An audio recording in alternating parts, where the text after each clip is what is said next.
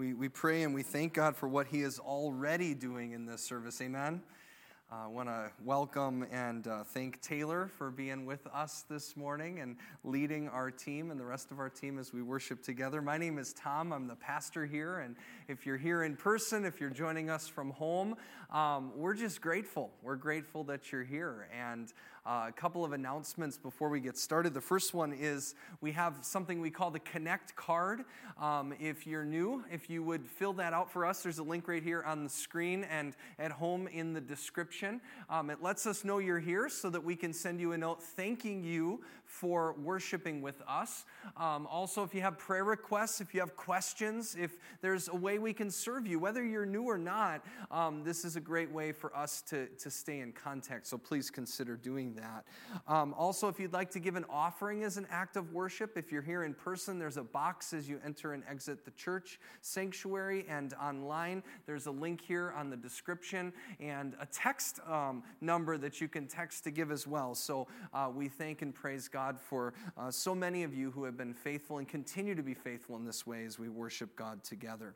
Last but not least, I want to call attention to something that I talked about this past Wednesday. If you were here for Ash Wednesday, it's called our weekly prayer and practice. Today is the first Sunday in a season in the church that we call Lent, and we're going to talk a little bit more about that during the message this morning. But these are some practices that Christians all around the country and throughout history have gone back to God's Word to draw closer to Him by doing during this season of Lent. And this packet is going to be sent to you each week with a different challenge, a different opportunity to grow in your faith. But you can also grab it in paper form here at the church if you'd prefer that as you enter or exit the sanctuary. But for right now, as we prepare to hear God's Word, let's take just a moment as we think about and as we contemplate where we are at in the journey that we are on with Jesus to the cross and beyond. Let's watch. Before the empty tomb and glorious resurrection, before the scandal of the cross, before Palm Sunday, the calling of disciples, and all the wonders of his ministry, Jesus traveled first to the wilderness, to the solitude and desolation of rock and sand, a king above kings, experiencing the hunger and destitution of man. And when the time came for temptation, despite 40 days of deprivation, the Lion of Judah stood firm, confounding every attack with the power of his perfection. In this season of Lent, we share in his sacrifice, not to experience anguish or to portray a counterfeit righteousness, but to draw closer to his holy presence. We withdraw from our distractions. We cast aside treasures and possessions, forsaking all that would separate us from his love. In this desert, he is the source of what sustains us, the joy in our surrender, the peace that surpasses all understanding. He is our hope in Lent. God, you are our hope, and as we open up your word, we pray that that hope would be spoken to us through these words, that we might learn and grow in our faith in you, that we might become more like you when we leave than when we came. It is in Jesus' name we pray. Amen. If you brought a Bible, I want to encourage you to open it up. If you're at home, go find your Bible, take it out. We're going to be in the Gospel of Mark today, chapter 1, beginning at verse 9. Mark, chapter 1, beginning at verse 9. At that time, Jesus came from Nazareth in Galilee and was baptized by John in the Jordan. Just as Jesus was coming up out of the water, he saw the heaven being torn open and the Spirit descending on him like a dove. And a voice came from heaven and said, "You are my Son, whom I love. With you I am well pleased." At once the Spirit sent him out into the wilderness, and he was in the wilderness 40 days being tempted by Satan. He was with the wild animals, and the angels attended him. After John was put in prison, Jesus went into Galilee, proclaiming the good news of God. The time has come, he said. The kingdom of God is near. Repent and believe the good news. The word of the Lord. Thanks be to God. Well, as we've said a couple times already in this service, today is the first Sunday in the season of Lent, and it's the beginning of a new sermon series as well that we're calling Back to the Basics. This is the 40 days that take us from where we are right now to the cross and beyond with Jesus to Easter. And we're calling the series Back to the Basics because that's really what Lent is about at its core. It is a recalibration of our faith. Faith that while there are aspects that can be quite complicated, the most essential elements are actually quite basic. This is why when Jesus was asked to summarize the entire Old Testament law and prophets, he said, we can really boil it down to two things, and you probably know what they are. Love God and love others. Love your neighbor. Those two basic things. But before we get any further, I don't want to confuse basic with easy, because they're not the same thing. And if you don't believe me, we've got an illustration that's very easy to look at. Just look at what's happening this week to our brothers and sisters in Texas. After experiencing record snowfall and freezing temperatures, weather they're not used to like we are here in Wisconsin, countless people were without power. Some still are. And as I'm sure you're all very aware in watching the news, it has led to so many people in a position of dangerous lack of basic necessities. People who don't have things like a warm place to sleep or food to eat or clean water to drink. And what we see highlighted in crises like this is that getting back to the basics, even if they're just basics, is not simple or easy. And it's actually so overwhelming that there's little time to think about anything else. I'm sure most people in Texas this week have been thinking about maybe getting a new, bigger TV sometime in the next couple of weeks. Just not thinking that's on the forefront of their minds. A lot of people are running to Home Depot, but they're going for pipes and generators. I'll bet the paint department's been pretty slow this week as well. See, crises have this moment that gives us this opportunity to see the basics and their importance and how much they shine. I saw an article a few days ago. It was about a furniture store in Houston that's owned by a man. His name's Mattress Mac. His name's Jim McIngvale, and some of you are nodding, so maybe you read this too. Back in 2017, in the aftermath of Hurricane Harvey, Mattress Mac looked around. He had this 100,000 square foot, think of like a Steinhoffels or a Kohlers, like these huge furniture stores. And he looked at this business that he started in like 1981, I think it was. And he didn't see a business in the midst of the crisis. He saw the basics of what people needed. He had beds and tables and couches. And so he opened up his showrooms as places that people could go for shelter. And just this last week, he did the same thing again in his Houston store, and hundreds of people came to stay in his showroom that didn't have a place to go. And there's a couple of pictures that I gave Pammy to show you. Here you'll see it looks like somebody's living room, but the plastic is still on the lamp in the corner, and that chair that those two people are sitting on their cell phones on is $2,449. You go to the next picture here, you've got a woman in a walker walking by the sign. If you go to the next one, this one is just incredible to me. It's all of it looks like a cafeteria, but these are kitchen table sets that are for sale. And all of these people are sitting there eating food. The next picture, you'll see a bunch more people sitting around chairs and tables. And then the last one is a picture of Mattress Mac or Mattress Jim, whatever his name is. He's serving his guests as he brings in food. And he had to bring in portable toilets because even their pipes were frozen. Games for the kids to play. It's all basic, right?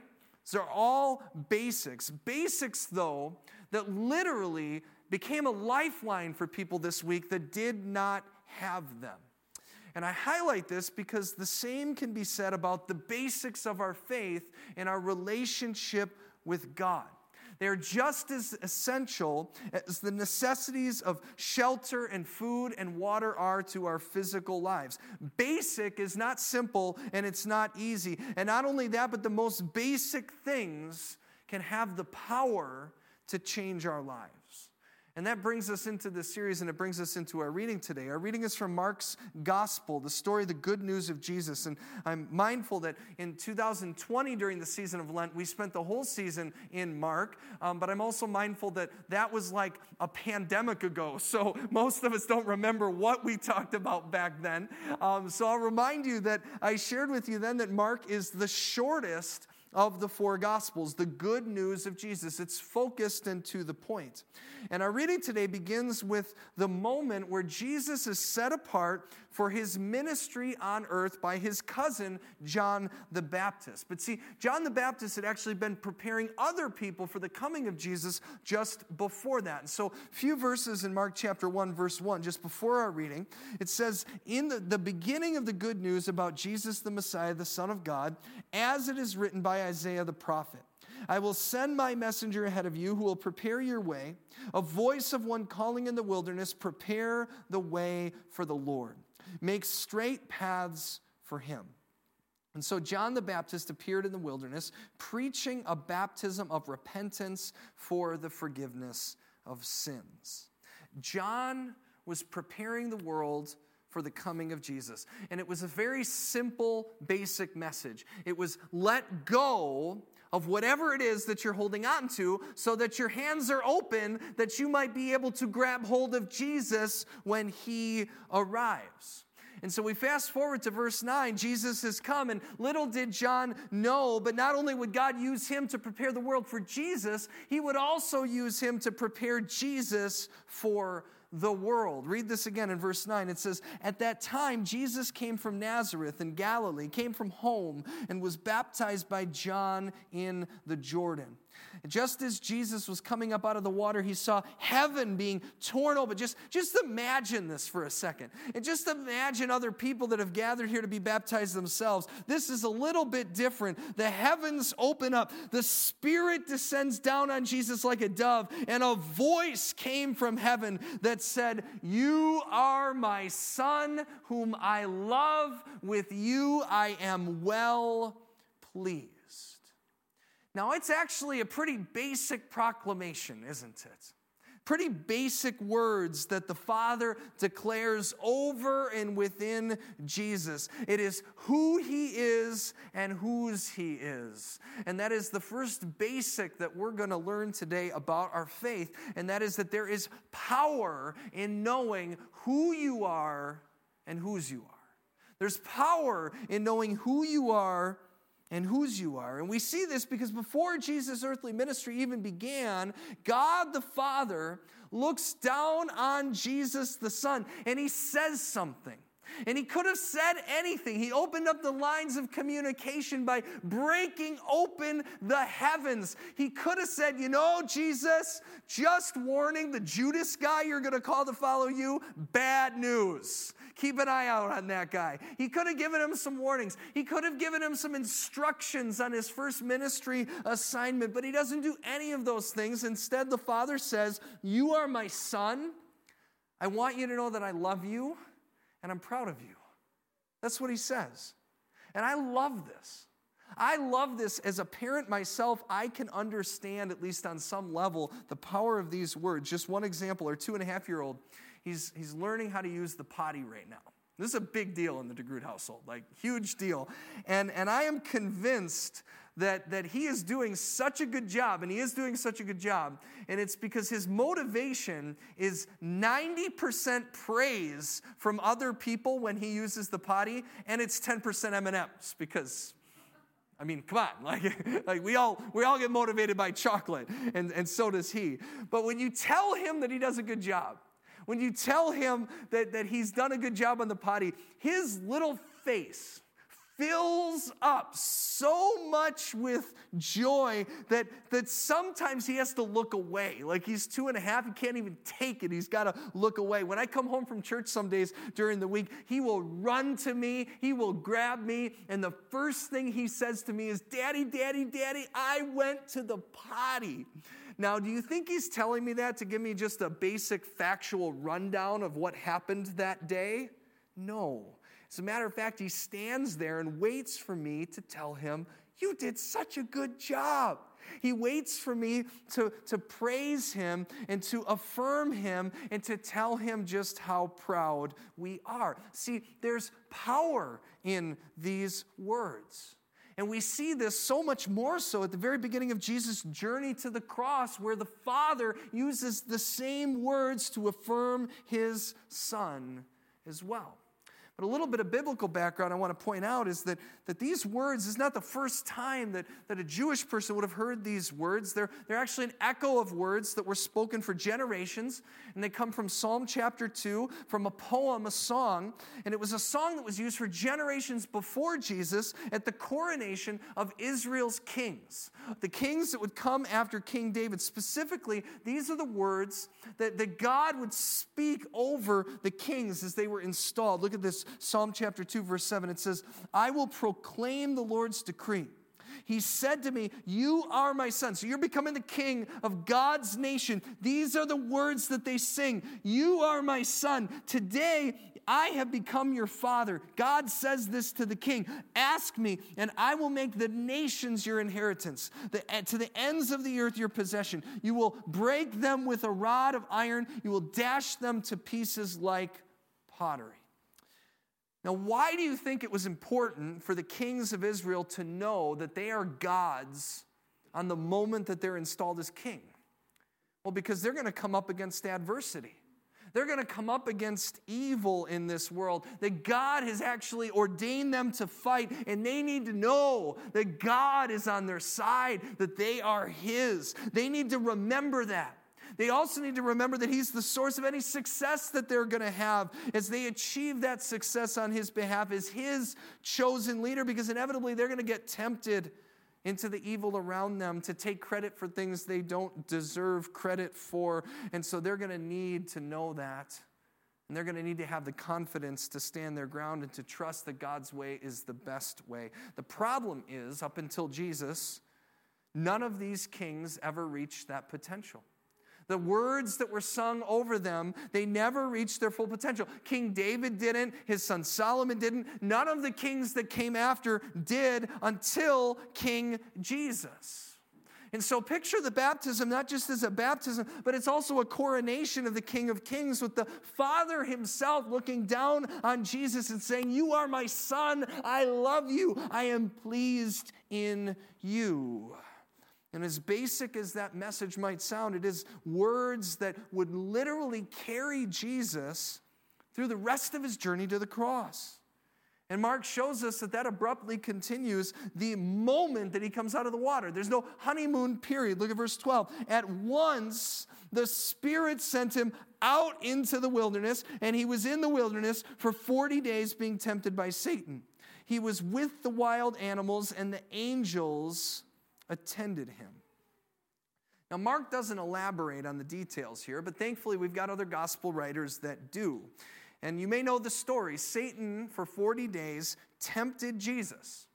And he tempted him in at least 3 ways. The first one is hunger. He said, you're hungry. He did it after he had not eaten for like 40 days. And he says, why don't you take these stones and turn them to bread? And here's what Jesus said. He said, man shall not live on bread alone, but on every word that comes from the mouth of God. Now, this was a quote from the Old Testament, Deuteronomy chapter 8.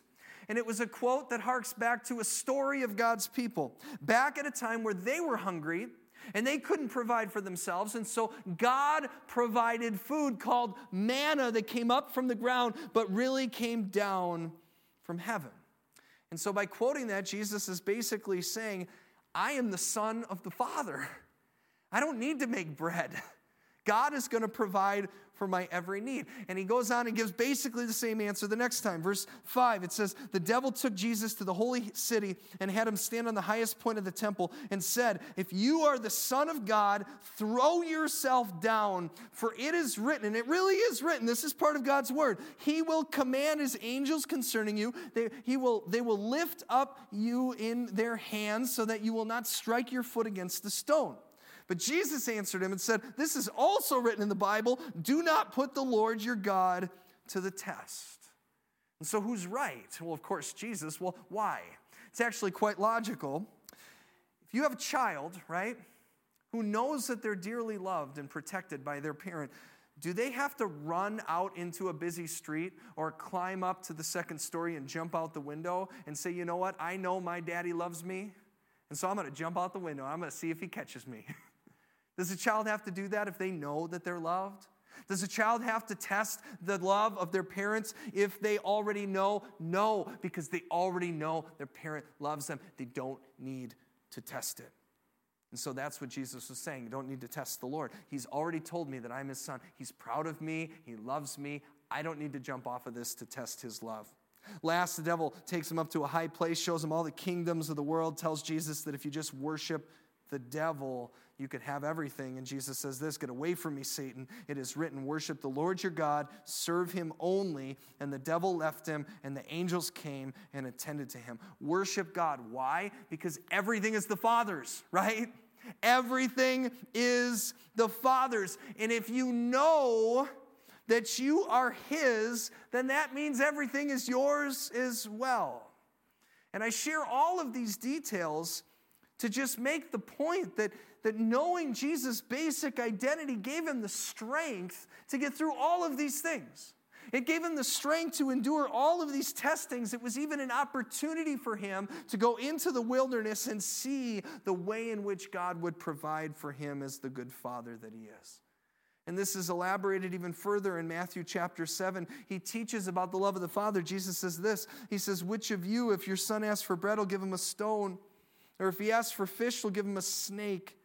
If you then, though you are evil, know how to give good gifts to your children, how much more will your Father in heaven give good gifts to those who ask? Now notice something though. In this passage, it's no longer just about Jesus and about his Father and the relationship with him. Jesus is now speaking to you. He's speaking to me, that you and I might find our most basic identity as sons and daughters of the Father as well.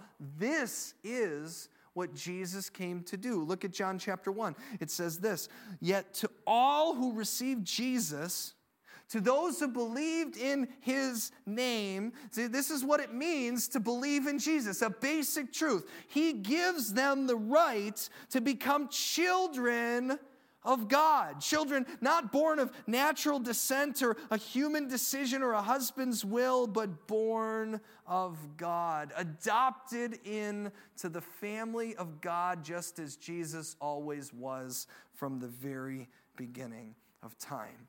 And this speaks to me because last Sunday, February 14th, was Valentine's Day. And it's a special day for our family, not just because it's Valentine's Day. And I didn't share this in my message last week because it just didn't fit in, but it does today.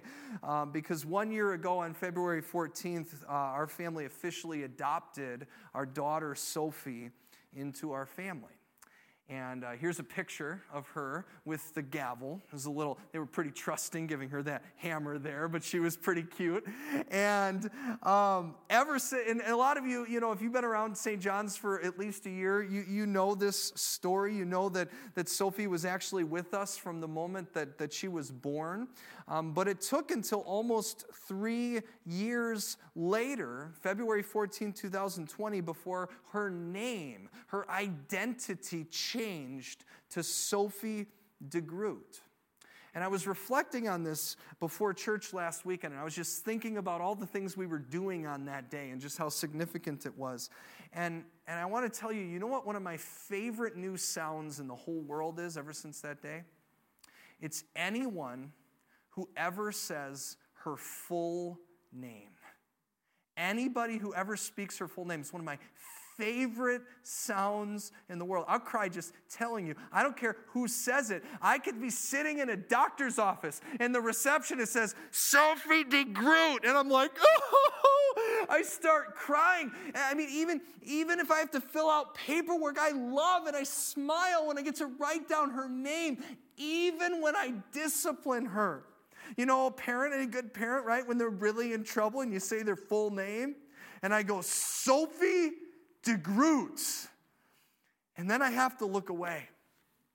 Because almost every time I am overwhelmed by the reminder that I get to be her father and she is my daughter. Friends, that's a basic thing, right? But it is not simple. It matters. And it has literally changed not just her life, but our life as well. Friends, Jesus came to do that for you. He came to change your name. He came to change your identity. He didn't come to be affirmed by the Father as the Son of God. Here's the deal. Jesus didn't have to come to earth to find that out. He already knew.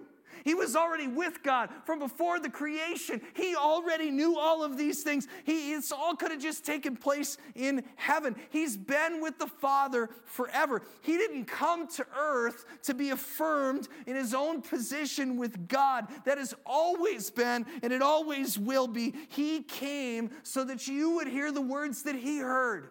That you too might hear that you are adopted as a son or a daughter of the Father in heaven. That is everything that Jesus is about to do, to go to the cross and beyond. And he did it for you because he loves you.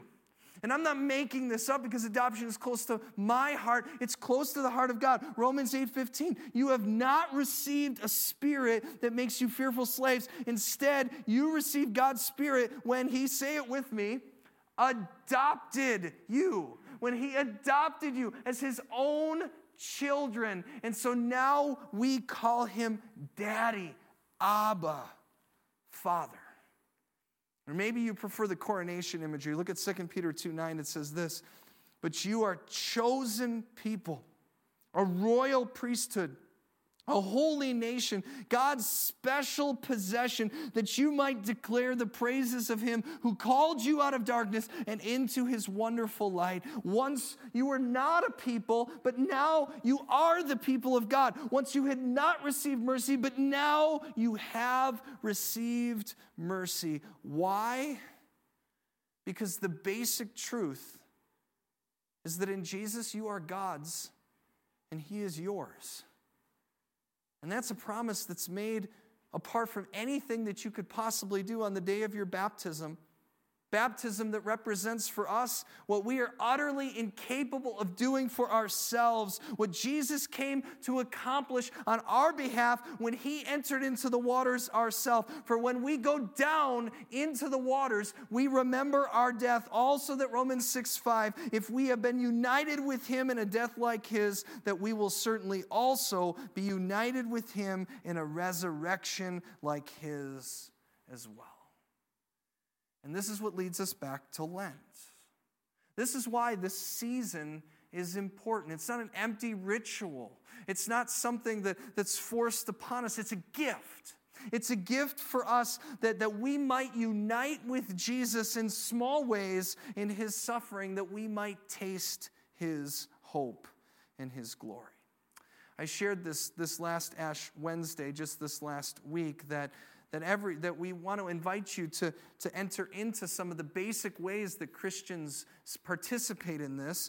And this week what we're going to be doing is we're going to be participating in the discipline of fasting. If you're on our email list, you'll get a link to all of this. If you got this packet when you came on Ash Wednesday, or you can grab one of these when you leave. If you prefer to have a paper copy, you'll get it as well. But each week we're going to pick a different devotional, and this week, or a different discipline. And this week it's going to be the discipline of fasting. And in the email, there's a little video that kind of gives the biblical background and the historical background of how we practice fasting as Christians and why it's important. But in short, what it is is it's teaching us that God provides for all of our needs. We choose to fast from something. We choose to give something up for a period of time so that as we have those needs and we realize that we survive, that God is providing us for us in the midst of them, then we will learn that lesson so that we can know it when we come up against seasons in our lives where we need Him to provide for us in seasons that we did not choose to step into. And so this week, I want to challenge you, as read in the email that you're going to get, and that's to pick one day this week and to fast. And the simplest way to do that is just not to eat anything from after dinner the night before until dinner the next day. Drink water. Medical professionals will tell you don't get dehydrated. We don't want anybody to get sick. And if you have dietary reasons that maybe you need to eat certain, you have to have sugar or something like that, this is not legalism. Maybe you can't give up food. Maybe that's not the thing that you can do. Maybe instead you give up your cell phone. Can you imagine giving up your cell phone for 24 hours? No, I'm sorry. Some of you are like, what kind of church did I enter into, right? What do you think God might do in your life? If for 24 hours you didn't know what people were saying on Facebook? What do you think God might do if for 24 hours you didn't catch up on the latest breaking news? What do you think the lesson might be if you gave that up and God showed you that you did end up knowing what you needed to know, and you actually were able to be more focused on the things that were most important because you gave up this one thing for 24 hours? Jesus gave up these basic things for 40 days because it prepared him for where he was going, to the cross. And we have the opportunity, the blessing of participating in that gift this week as well. And I want to encourage you to do that because man does not live by bread alone, but by every word that comes from the mouth of God. And let's join together now as we enter into this week, and let's pray for God to strengthen us to do just that. Lord Jesus, I want to thank and praise you that you are with us and that we are with you, and that in you we find our most basic identity as sons and daughters of the Father. That we have a Father in heaven who knows to give us good things, that knows our every need and is there ready to bless and keep us.